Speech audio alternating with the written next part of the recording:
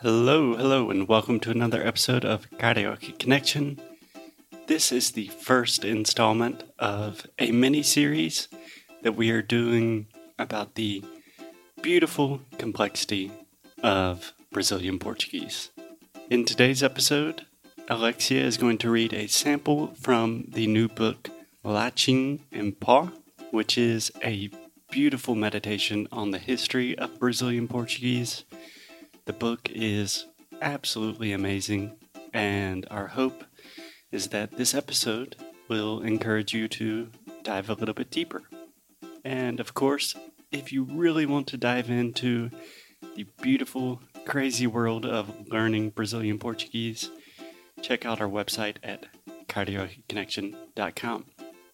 Okay, without further ado, I will pass it off to Alexia, reading from the text Latim em Pó.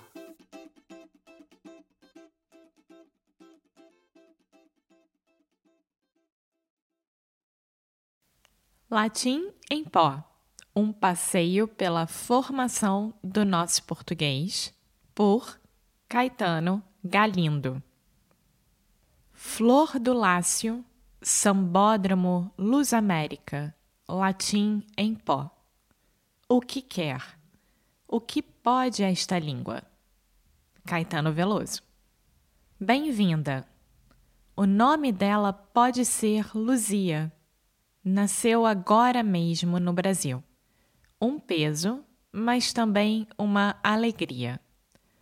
Se tudo estiver bem com ela, com sua saúde e seu desenvolvimento, nos próximos anos, a menina vai realizar um pequeno milagre. A partir de dados desorganizados, fragmentados e muitas vezes contraditórios, Luzia vai aprender a falar. Quando, na vida adulta, ou mesmo ainda na escola, ela for tentar aprender o novo idioma, vai entender que não foi à toa que usei a palavra milagre agora há pouco. Aquilo que para uma pessoa adulta, instruída, com acesso a todo tipo de recursos e métodos, é uma tarefa complicadíssima, uma criança pequena resolve por conta própria, quase sem se dar por isso. A linguagem é algo absolutamente central para a nossa espécie e somos muitíssimos competentes em pegar esse bastão de uma geração anterior. Caso seja estritamente necessário, chegamos até desenvolver um idioma que atenda às necessidades do grupo em situações em que nos vemos privados de meios de comunicação, como já aconteceu com crianças surdas que, reunidas, desenvolveram como que do zero uma língua de sinais todinha delas. E Luzia não há de ser exceção. As exigências para esse milagre da aquisição da linguagem são até menores do que as relativas a outros campos. Nossa menina pode nascer em condições de violenta pobreza e privação e, mesmo assim, seu desenvolvimento linguístico vai acontecer. Pode demorar um tanto mais, porém vai acontecer. E se tudo estiver razoavelmente bem, ela vai acabar ganhando o domínio completo do idioma dos seus pais, da sua comunidade, do seu país.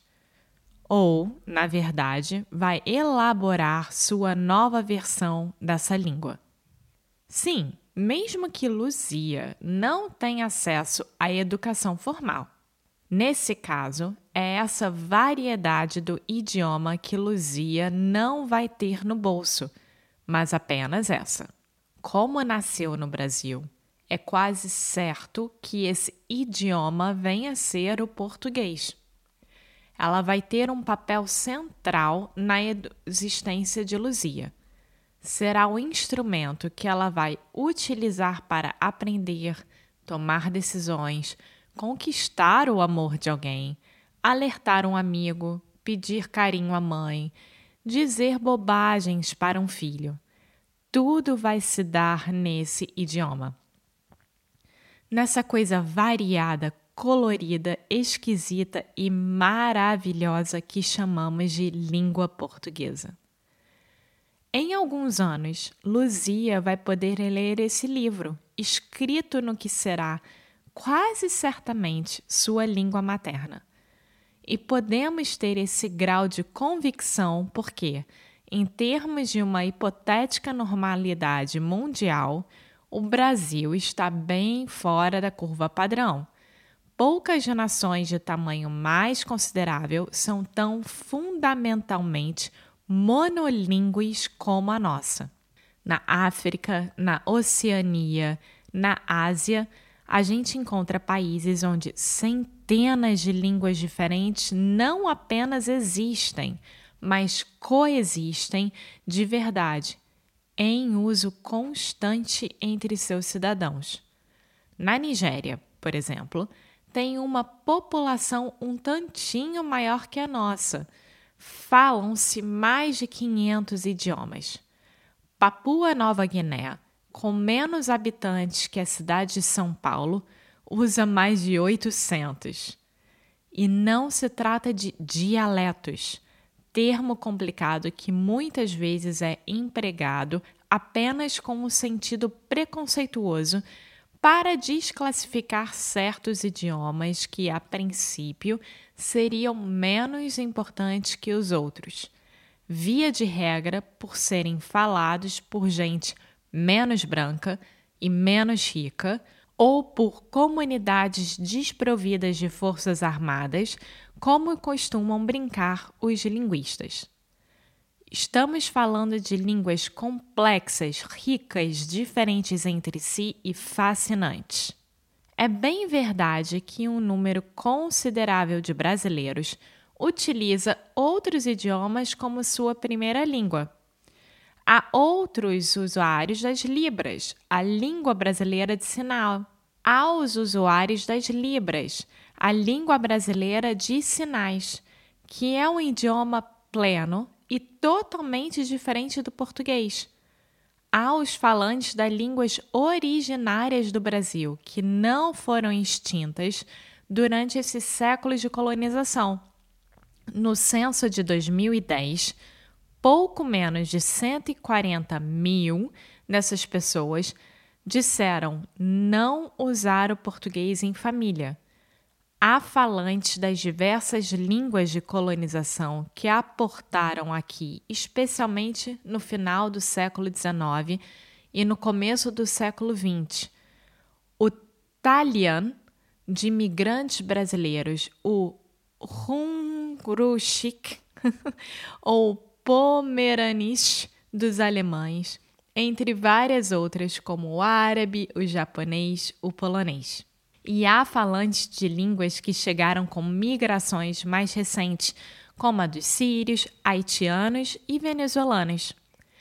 Parte dessa diversidade, inclusive, é hoje reconhecida por atos legais que nos últimos anos concederam a certos idiomas originários, o baniwa e o tucano, por exemplo.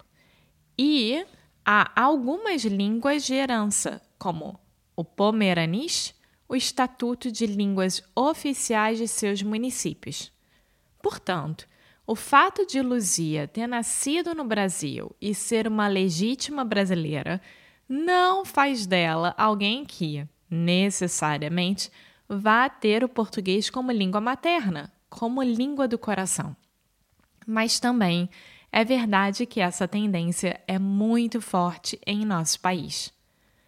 Pense apenas que, quando adulta, Luzia vai entrar num automóvel em Pelotas, no Rio Grande do Sul, e cerca de uma semana depois descer em Uiramutã, em Roraima, tendo sido perfeitamente compreendida ao longo dos quase 6.000 quilômetros que percorreu, na mesma língua falada, em seu ponto de partida. Sotaques à parte, é claro. Uma viagem dessas proporções pelo continente africano, por exemplo, faria Luzia atravessar centenas de zonas linguísticas diferentes e encontrar idiomas que nem sequer são parentes próximos um dos outros.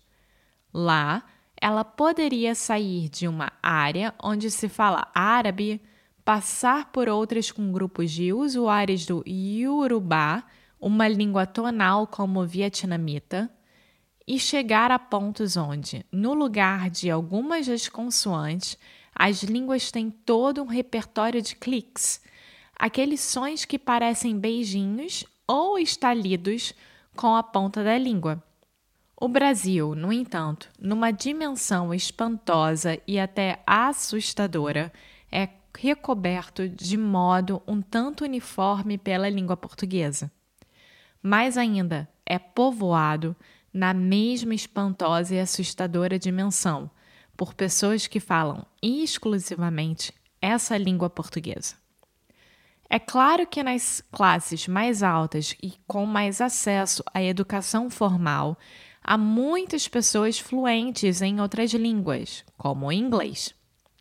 À medida que a internet, os filmes, a música, as séries e os games vão apresentando o idioma a uma parcela cada vez maior da população mais jovem do país, esse acesso ao inglês como língua global se infiltra em camadas diversas da população. Ainda que esse domínio não seja pleno e, sobretudo, não seja algo do dia a dia dessas pessoas, configurando muito mais uma ferramenta de uso específico em determinadas situações, é preciso lembrar que ele existe. Assim como não se pode esquecer daquelas comunidades migrantes, especialmente indígenas, que, mesmo quando usam português, o fazem ao lado de seu idioma próprio. De certa forma, portanto, é possível dizer que, nessa longa viagem do sul ao norte do Brasil, empreendida por uma Luzia adulta, ela também passaria por diversos grupos de idiomas, o que não altera fundamentalmente quanto é acachapante o domínio do monolinguismo português na nossa sociedade. Olhar para o mapa da América do Sul é ver uma ilha de falantes de português cercada por diversos grupos de falantes de espanhol e de outras línguas. Na relação com os nossos vizinhos mais imediatos, somos facilmente caracterizados como aqueles que falam português. E não é só desse ponto de vista externo. Para nós mesmos, essa identificação é importante. A língua portuguesa é parte central da nossa definição. De maneiras muito complexas, o português faz parte da identidade de angolanos e moçambicanos na África, de timorenses na Ásia e de habitantes de outros antigos territórios coloniais de Portugal. No entanto, esses povos tendem a viver num mundo mais marcado pela presença de vários idiomas em seu cotidiano. Já uma contraparte de Luzia que nascesse em Portugal, lá no Velho Mundo, do outro lado do Atlântico, num país 90 vezes menor que o nosso e com 1/20 da nossa população, dividiria com ela a mesma certeza, a de que aprenderia português já no colo dos pais e viveria num país dominado por essa língua, provavelmente precisando apenas dela para viver ali. Porém, não é preciso recorrer aos anedotas, lista de palavras diferentes ou piadas sobre a pronúncia de alguns sons para ficar claro que aquilo que em Lisboa se chama de português tem lá suas diferenças em relação ao que chamamos de português aqui em Curitiba, onde eu estou escrevendo. Muitos dirão que isso se deve ao fato de nós aqui falarmos uma versão conservadora do idioma que, em Portugal, passou por mudanças mais aceleradas desde os tempos de dito descobrimento. Tem lá seu grão de verdade, mas, no fundo, a situação, como sempre, é mais complicada. E ela é muito mais complicada do que a narrativa um tanto pacificada que eu ainda ouvi na escola nos meus tempos de criança e que continua fazendo parte do imaginário popular a respeito da formação da nossa língua. A ideia de que o português foi trazido para o Brasil com as caravelas em 1500 recebeu aqui a mera influência de línguas indígenas. E aí vão te mostrar uma língua de palavras com nomes de bichos e plantas. Depois, sofreu influência de línguas africanas. E tome lista de termos de culinária e candomblé. Até que, depois de sentir o sopro dessas novidades, nosso idioma acabou ficando um tantinho diferente do que era. Um português bem temperado. Parece simples, indolor, algo feito e resolvido. Só que essa conversa precisa ser abordada mais criticamente. Primeiro, os portugueses não trouxeram a língua para cá em 1500. Eles mal vieram para cá em 1500. A colonização de verdade começou décadas depois, a partir de 1532. E, em certa medida, só engrenaria de maneira convincente depois de 1600. Segundo, não houve nada parecido com essa ideia de que o idioma deles se instalou aqui como um desses marcos de pedra que os portugueses cravavam no nosso litoral para confirmar sua posse e que foram sendo calmamente transformados pelos ventos e pela umidade dos trópicos. A história da implementação da língua portuguesa no nosso território é um drama. Nada tem da narrativa pacificada, meio oficial e meio preguiçosa, que nós mesmos costumamos adotar. O português correu, muitas vezes e durante muito tempo, o risco de desaparecer suplantado por línguas nossas, que, ao menos até o século XVIII, eram, em muitas situações, as mais usadas nas cidades do norte e na vasta região dominada por São Paulo, tanto entre brancos quanto entre não brancos. O Brasil unificado que fala português só começa a se delinear um ano depois da Declaração da Independência, em 1823, quando o estado do Grão-Pará e Maranhão, área que, grosso modo, compreendia a nossa atual região norte e onde ainda se falava muito Nhengatu, decide se unir aos independentistas do Sul. A Amazônia só passaria a ser terra fundamentalmente lusófona lá pelos anos 1920. Antes, a região iria sofrer 2 processos de encolhimento da população falante de Nhengatu. A repressão à revolta da cabanagem e ao alistamento forçado para a Guerra do Paraguai e depois a migração coordenada de retirantes do Nordeste, esse sim falante português, num esforço de repovoamento que também serviu para fornecer mão de obra para o ciclo da borracha na região amazônica. Ainda assim, mesmo com essa vitória do português unificado, essas terras de Pindorama não cabe pensar na estabilidade inalterável daquele marco de pedra mal tocado pelo musgo, pelo sol e pela brisa. O português que herdamos e que durante o século XIX vai começar a dar corpo à literatura, à imprensa, aos debates e a boa parte da cultura em nosso país, não pode ser classificado assim tão tranquilamente como um fio ininterrupto vindo desde 1500 até hoje. Para estudiosos da área, fica cada vez mais claro que as características da língua portuguesa falada no Brasil e que a tornam diferente da que vigora entre os portugueses, por exemplo, assim como a uniformidade do português falado em nosso país, ao viajar de norte a sul de Portugal, pode-se encontrar mais variação do que numa distância 5 vezes maior no Brasil.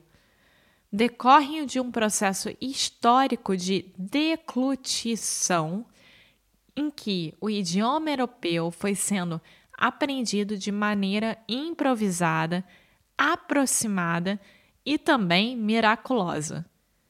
O idioma europeu aprendido pelos indígenas e, sobretudo, pelos africanos escravizados, trazidos para cá como mercadoria e provindos de diversas nações e falantes de diversos idiomas, acabaria, assim, transformado em manifestações novas, em versões alteradas do que foi um dia.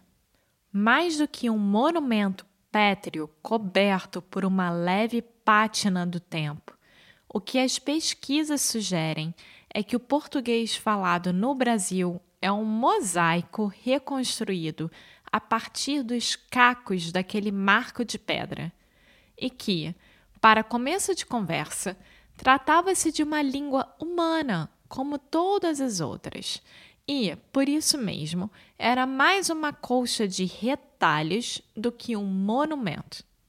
E isso altera tudo, transformando de mil maneiras o presente que uma criança vai receber ao aprender a falar português.